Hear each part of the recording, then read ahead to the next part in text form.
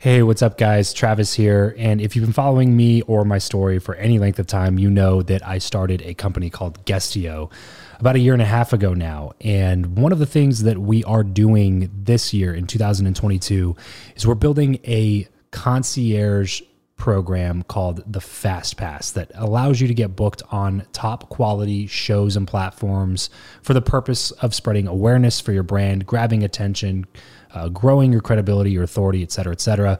And so if you are listening to this right now and you are a 7-figure plus entrepreneur and you have a budget to bring in traffic, attention, credibility, authority to your brand, then this might be a really great program for you. Just head over to travischappell.com/10K. Why 10K? Because we guarantee in this program that you're going to be able to speak in front of 10,000 people within 90 days. Okay, 10,000 people within 90 days. Imagine getting on a stage in front of 10,000 people to share your message, your story. Well, that's exactly what we are doing inside of this program through virtual stages like podcasts or virtual events or YouTube channels or blogs.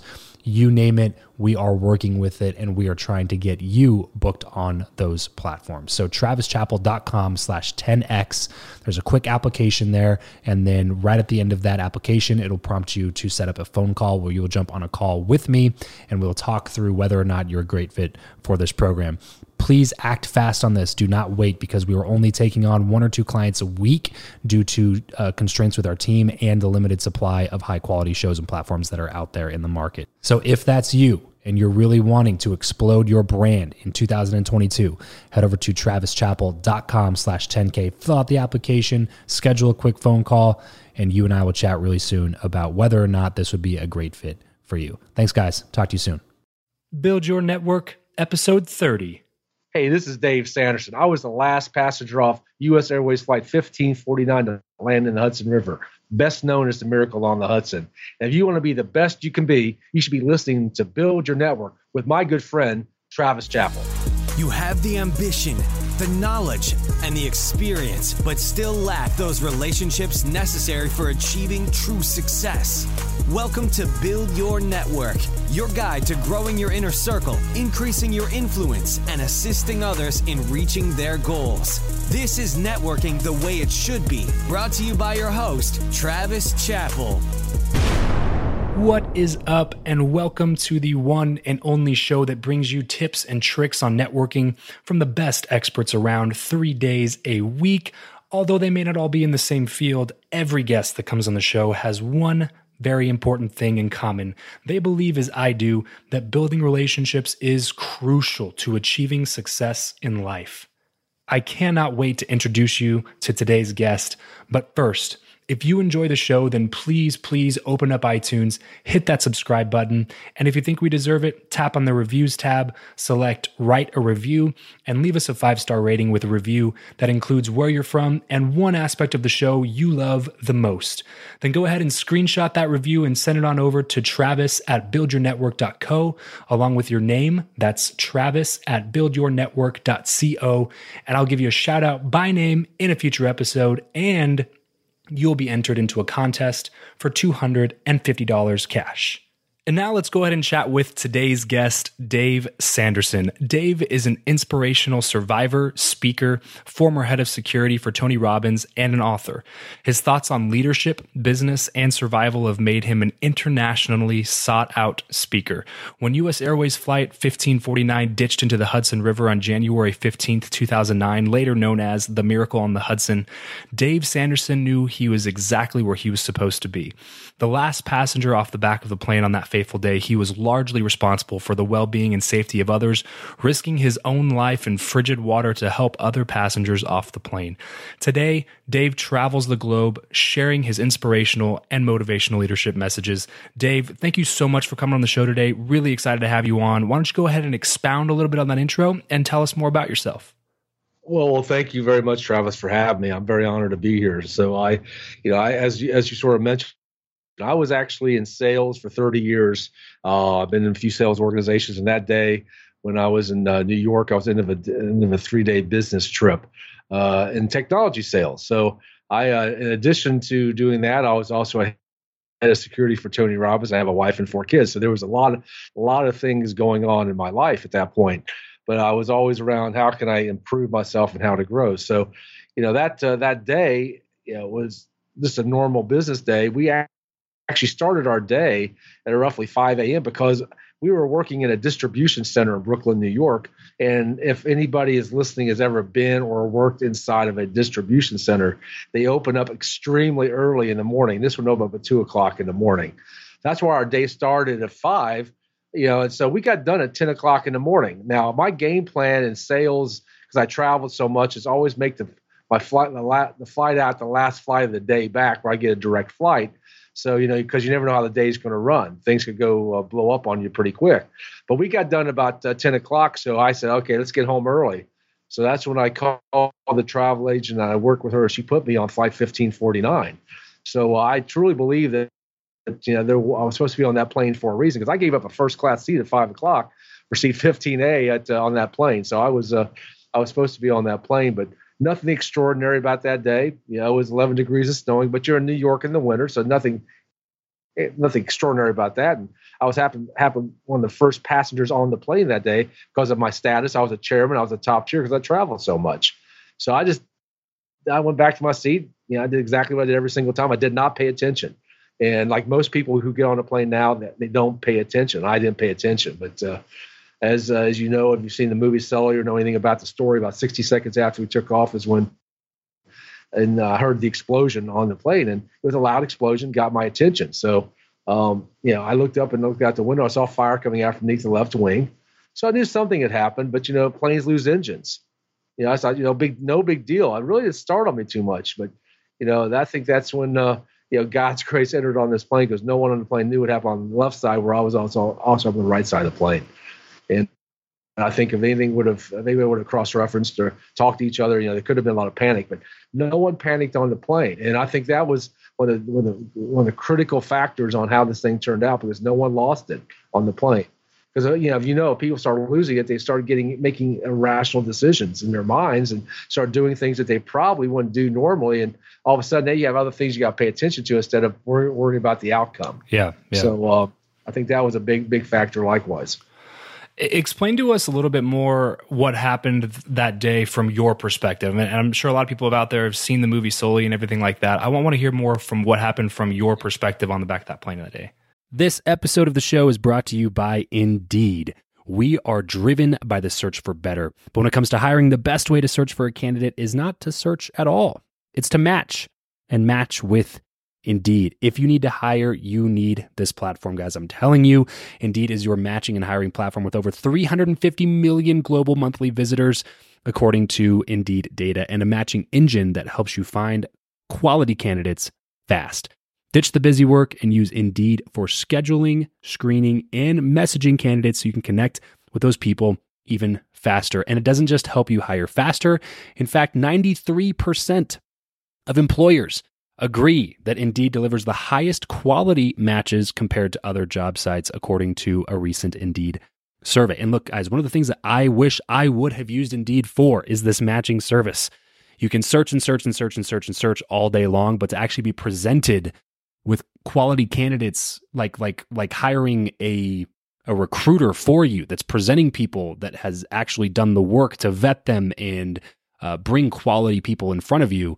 That work by itself is the fact that it's done by a software instead of like a team of high quality recruiters is pretty insane. So they leverage over 140 million qualifications and preferences every single day, which is why Indeed's matching engine is the best one that you can use. It's constantly learning from your own preferences. So the more you use it, the better it gets at doing the job for you. Join more than 3.5 million businesses worldwide that use Indeed to hire talent fast. And listeners of this show will get a $75 sponsored job credit to get your jobs more visibility over at Indeed.com/Travis. Just go to Indeed.com/Travis right now and support this show by saying you heard about Indeed here on the podcast. Indeed.com/Travis.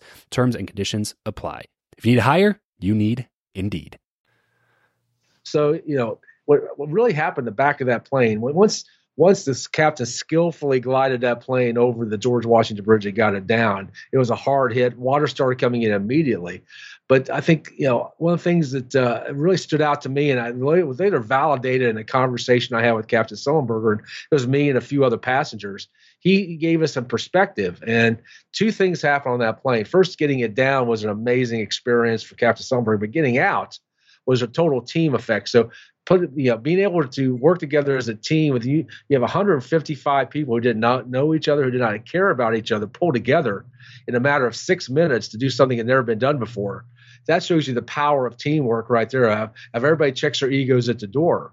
But one of the distinguishing factors on, I think, how that happened was if you look at the passenger makeup of that plane. And I never really understood the power of that until he sort of shared some background. And roughly 90% of the people on that plane, Travis, were business people who travel like I did pretty much every week, a few times a week. So you had about 10% of the people. You had a couple families and one or two elderly people. So your variables are sort of limited. So, at that point, people could take care of themselves and sort of make decisions. So I think if you look from the back of the plane where I was, we had one elderly lady and one family. So the variables to handle that were pretty diminished. And so I tell people one of the strategies now, you get on a plane, look at who's on the plane. You can sort of tell what's going to happen. If something does happen on a plane, how the outcome is going to be because of the passenger makeup of the plane. And it's a great metaphor for business because you have to have the right people in the right seats on the plane to make it happen. Just like in the business, you got to have the right people in the right positions, and you can sort of determine what kind of outcome you're going to have. So I think the perspective of having the right having the passenger makeup on the plane and people not panicking and freaking out. Now, the term that I've used many times is it was controlled chaos, which means that people were moving fast and no one was standing still, but no one was pushing each other, no one was getting hurrying, no one was being out of place. But it was controlled chaos on the plane that day, and it wasn't my game plan to be the last passenger out because my game plan, Travis, was when I got to the aisle, my first thought was get to the aisle, get up, and get out. But when I got there, something happened that changed my direction for that day. It probably changed the direction of where I was going. Is my mom, who had passed away in 1997, kicked into my head, and what I heard in my head was, if you do the right thing, God will take care of you. And the right thing for me was you take care of other people first. And so I went towards the back of the plane to see if anybody needed help. And once we got everybody out, that's when I started making my way out of the plane. It was about waist deep water at that point. Luggage had flown out. It's dark. So it was, trying to get out of the plane was pretty interesting because every time you took a step, you hit something. And all the further I could get out, first thing I saw light was on the right side at 10F. And that's when I started to get out of the plane. But when I started to get out, I looked out and there was no room on the wing or the boat for me. So that's why I was inside the plane for about 7 minutes, waist deep in 36-degree water, holding on to the lifeboat because they were floating out into the river and they needed a way to get onto the wing. So that's how I started sort of helping what was going on the plane, is holding on to the lifeboat, hanging out of the plane. And when I was on Good Morning America, that's what they shared with me how I became the last passenger off. And it was an amazing picture. I would never forget my reaction the first time I saw it. But it was a matter of teamwork. People managing their minds in a crisis, persistence. There's so many lessons out of this. It was an amazing, amazing experience. Now, you went straight from there to the hospital, I assume, right? Walk us through that a little bit. So when I got to the ferry, I went out the right side. The ferries, if you saw how the plane was situated, if you see the movie, the left side of the plane was facing towards Manhattan. The right side of the plane was facing towards Hoboken. And I went out the right, so I was heading to Jersey. So I went to the triage center first, where they diagnosed me, and that's where I thought I was actually dead because I had a tag on my foot. They tagged me. I was ice cold, couldn't breathe. They took all my clothes off, so I was naked, sitting on the floor. And it was I thought I was dead, but fortunately for me, the EMT diagnosed me pretty quickly because she thought I was going down pretty fast. So I went to the hospital immediately, probably about 5 minutes after I got there, maybe 5 or 6 minutes. But that's where they diagnosed me with hypothermia when I got to the hospital, and my body temperature was 94, and it was pretty much what I was told after looking at the records. Everything south of my heart, abdomen, kidneys, everything was frozen, and that's why it took them 5 hours to warm my body up because they had to do it gently because they would have done it rapidly. It would have shocked my system so much I probably would have gone into severe shock or maybe something even worse. Now, how has your daily life changed since that experience? Well, one of the things you realize when you go through a situation like this, which I call, the term I use for a traumatic life event like this is a personal plane crash. when someone goes through something like this, all of a sudden you sort of get your priorities realigned. And one thing I realized is my time management was really out of whack. I was focused on business achievement, I was really modeling, Travis, what my dad did. He made a lot of money. We never went without, but he was never home and he was never with us. So my mom was a strong one in our family. And what I realized was I'm sort of mimicking that pattern because I was always away. We were making a lot of money, but you realize all the things you missed with your kids. And that's what's changed on a daily basis. Most anything. Now I actually schedule my day around my family events instead of scheduling the family events around my business. And what does life look like for you now? So on a weekly, monthly basis, what are you doing? What are you doing these days that's different than what you were doing before? Well, for about 2.5, 3 years after the plane crash, I was working for the company I was with, but I knew I had to get out because I realized I was just a number there. So, now I have my own business. I not only speak around the world, and I do that depending on the month, anywhere from 4 to 6 times. But I write books, I do blogs, I do workshops, I do a lot of media events, and try to help raise money for the Red Cross. And so my life looks like right now that. But like I mentioned, one thing has changed with that is I look at the family calendar first on a monthly basis, and then I schedule around the family calendar. Now there are times when there's definitely conflicts, and my kids are older now, so I have a little more latitude. But that's what my life looks like now, and candidly, it's much better when you can control your own time instead of working for somebody else and they controlling your time. Yeah, definitely, definitely agree with that. Now, switching gears a little bit here, Dave. This is Build Your Network, the guide to growing your inner circle. Yep. Tell us about a time when a connection in your life led to a moment of success. Well, really, I'll go back to, there's a lot of times, but the one that stands out is the day after the plane crash on January 16th. Because, here's the short version. I was on, Good Morning America, the early show Fox and Friends with another passenger. And, I needed to get home, and my U.S. Airways liaison was making plans for me to get back. And we got done about 9 o'clock that morning, and the first flight was at 10. So she told me that, I can't get you home until, after 12 o'clock.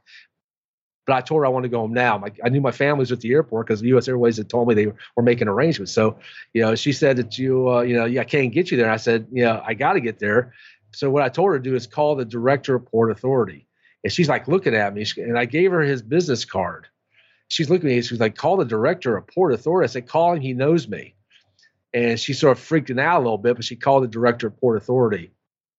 And 6 minutes later, I had a police escort taking me from Weehawken, New Jersey to LaGuardia in 16 minutes in a pimped out Escalade, me in my sweats. And I tell people that's the power of networking right there, because everybody the night before, here's the backstory. Everybody the night before, the governor of New Jersey, Director of Port Authority, FBI, Homeland Security, New Jersey State, everybody wanted to talk to me. They all left their business cards, said, call me if you need anything.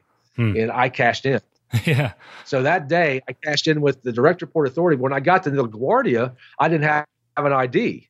And TSA wasn't going to let me through without an ID. Mm-hmm. So I played the Homeland Security guy's card to TSA the same way I did the Port Authority guy. And I got to New York LaGuardia Security without an ID by playing that. So I tell people the power of networking, man, you never give up your business cards. You never give them up, because you never know how that one connection can help you get to a place where you can you need them, whether it's life threatening or not, how they can help you.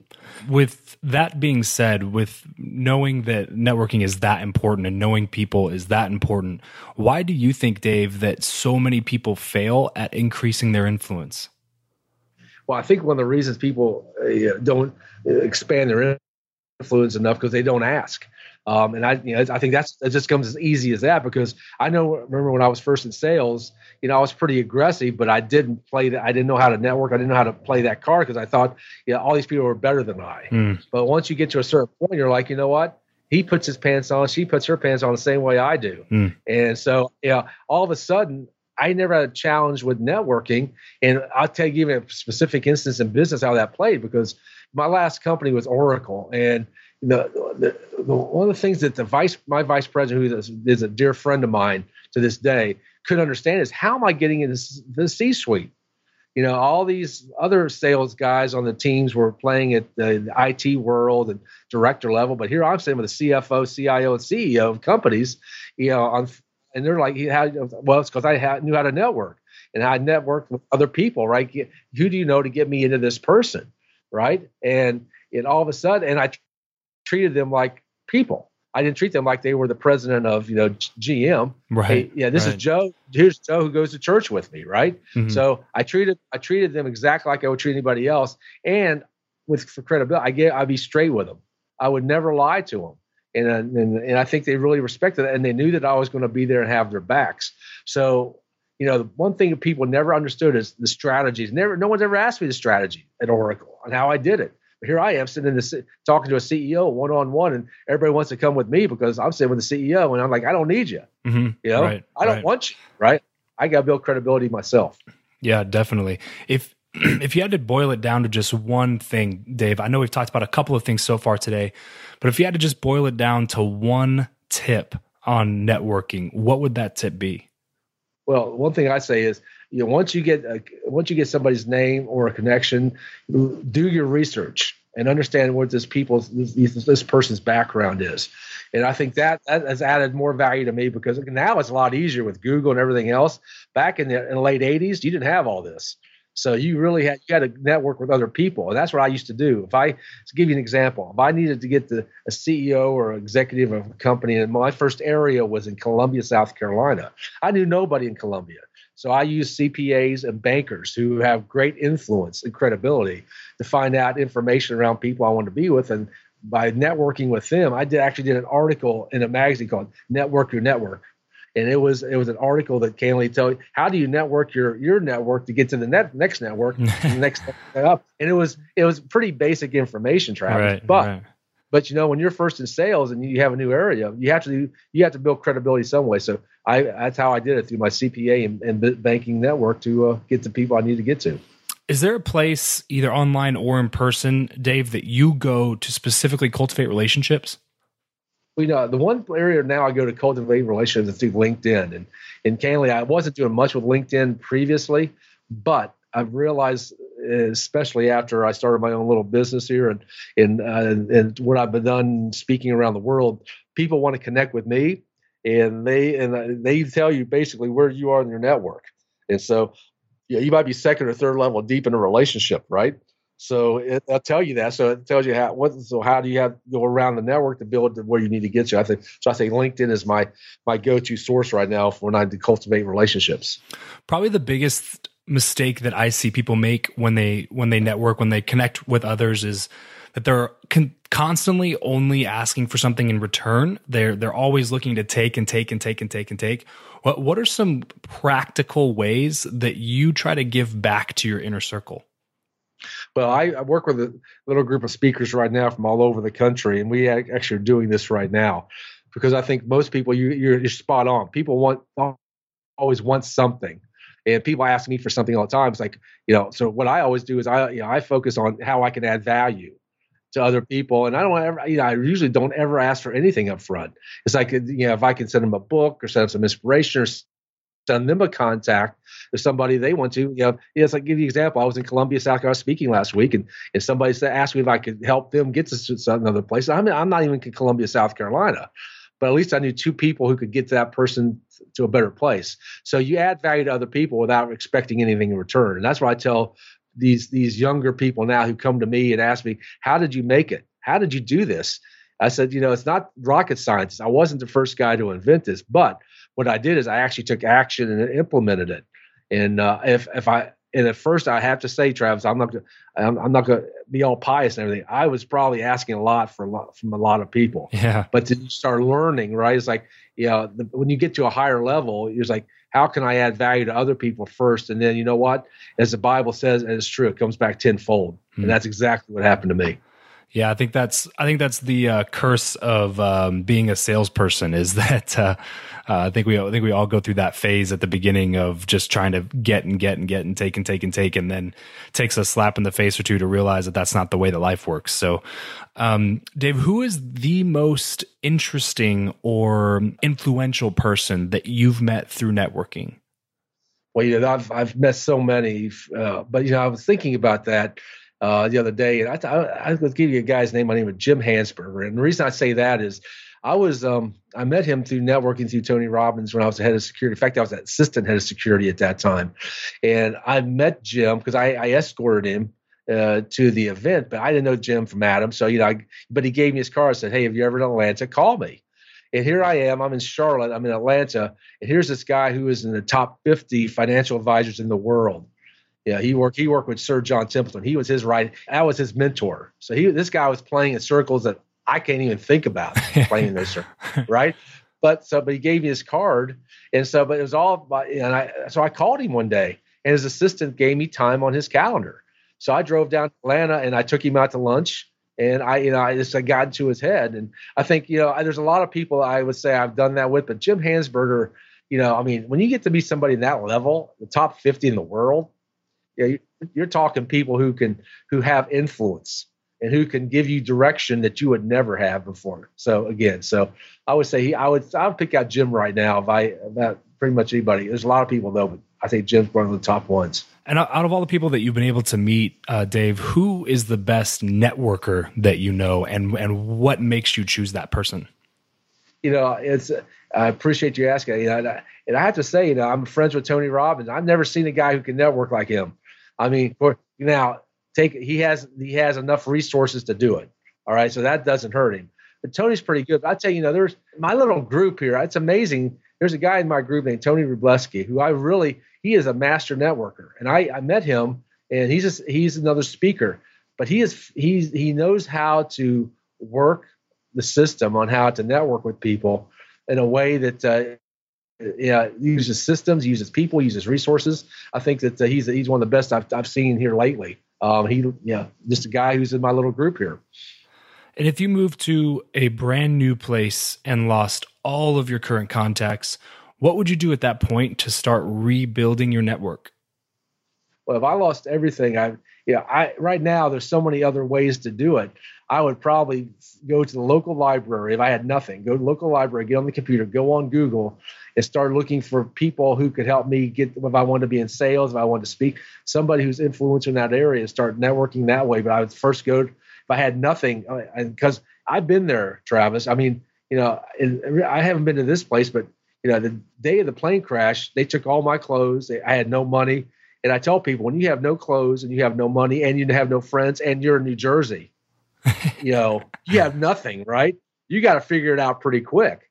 So I'm pretty good at figuring stuff out. So I would say if I had nothing again, I'd probably start going to the library, because you can get on the computer there pretty much quickly and free, and Google and start finding some people who can hopefully get to me. I can get to and help me get to a better place. Man, so much good stuff here, Dave. I could honestly keep talking with you. You got so much good stuff to say. We're going to go ahead and transition into something I like to call the random round, with just a few quick questions and a few quick answers to go along with them. You ready?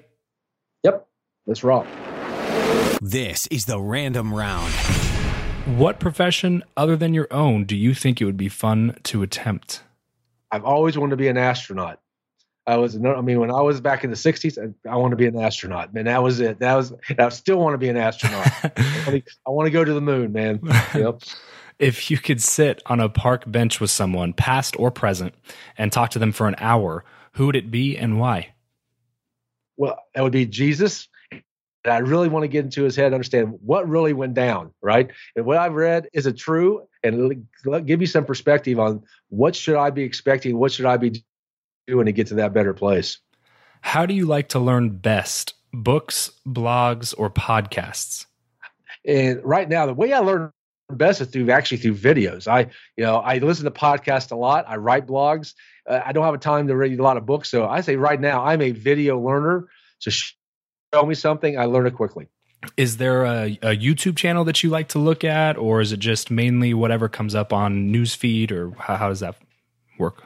I'm attached to a lot of YouTube channels, but whatever pops up, if I see something of interest, I'm all over it. Give us a glimpse of your morning routine. And I'll tell you what, this started back in the early 1990s when I was overweight. I get up, the first thing I do is I work out every morning. got to get the body. I got to get the energy going. So work out in the morning. Now my doctor wants me to eat a little bit, so I eat a little bit. But then it is, getting myself centered for the day, and then start rolling. And then I started making phone calls or doing emails to make sure I can start connecting with people immediately. What is your go-to pump-up song? Yeah, I have a pump-up song because I have a walk-on song when I go on stage, and it's right now. I have two, but the one I get really pumped on is Evanescence. Bring Me to Life. Okay, that's the one, man. Yep. What are you not very good at? I am not good at doing electricity or electrician stuff. I'm getting good at plumbing, but I ain't good at that. All right. Use my language. No worries. As we get everything kind of wrapped up here, Dave, what is one place where we'll be able to find you the most? Well, probably finding me the most would be on Facebook under Dave Sanderson or Dave Sanderson Speaks. I got 2 pages. Okay. But that's the number one most. But go to my website, Dave Sanderson Speaks, because I get everything that I have no filters. All righty. Well, go check out DaveSandersonSpeaks.com, and there you can find everything about Dave Sanderson. Dave, thank you so much for coming to the show today, man. I know you're a super busy guy. I really, really appreciate you taking the time to come on. Thank you very much for having me, Travis. That's all for this episode of Build Your Network. Your next step is to visit byn.media/FB to join in on our Facebook group for more personal engagement, proven strategies, and tactics to reach your ultimate goals. That's byn.media/FB. Remember, you're only one connection away.